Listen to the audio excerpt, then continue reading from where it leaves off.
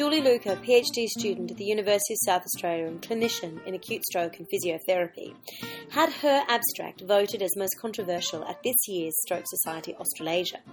My name is Carmen Nave Jenkins and I'm the managing editor of the International Journal of Stroke. I was able to grab Julie after her presentation and chat to her about her interesting study. It was the qualitative component of a mixed method study that I'd done for my PhD, in which we interviewed 15 allied health professionals who provided acute stroke care, and we wanted to understand how they made decisions for prioritising patients in acute care, and how they decided which patients would get recommended care and which ones weren't a high priority.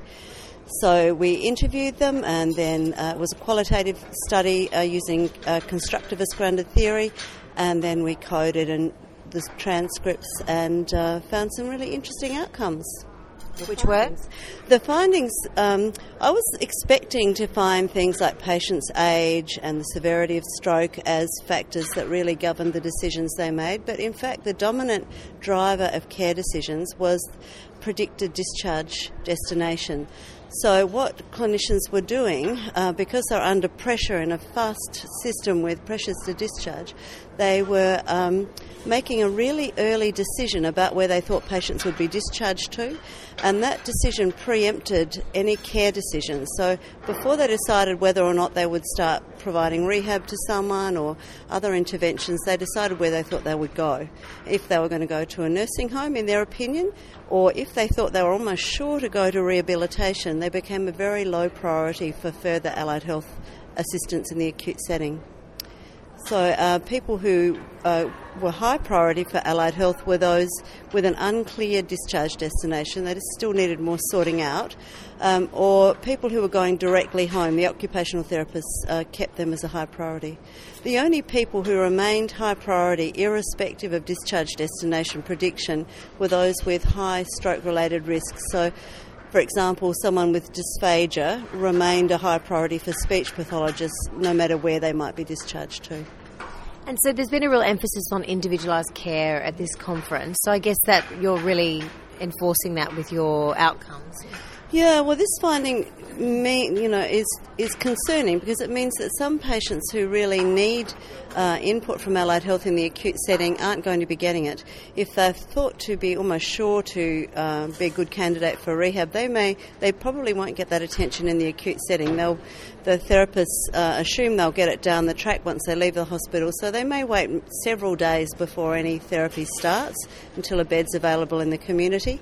It also means that people are for some types of stroke, such as hemorrhages, which have been a theme of this conference, you really can't make a decision in the first few days after stroke. They look really grim in those early days, and if you at that point make a decision that you're sure they're going to nursing home, they may never get the opportunity to go anywhere else. It can become a self-fulfilling prophecy in effect. How do we implement that into practice?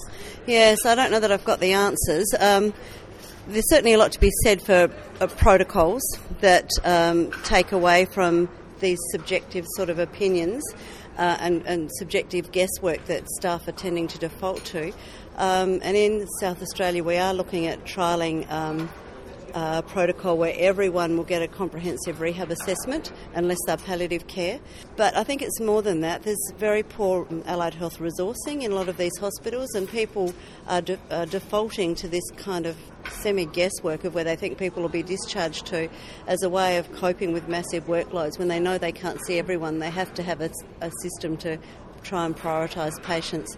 So I think there's a resourcing issue that needs to be fixed. There's probably better protocols around what care should be like for allied health in acute settings, and we need to start learning to work smarter too. Even though we're busy and have huge workloads, we need to start using some of the evidence that's coming out about enriched environments and, letting people practice things on their own if they're safe, so that if we can't be with them all the time, they can still get some input.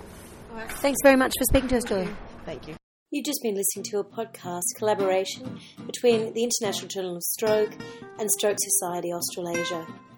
The International Journal of Stroke is the flagship publication of the World Stroke Organisation. Please consider becoming a member.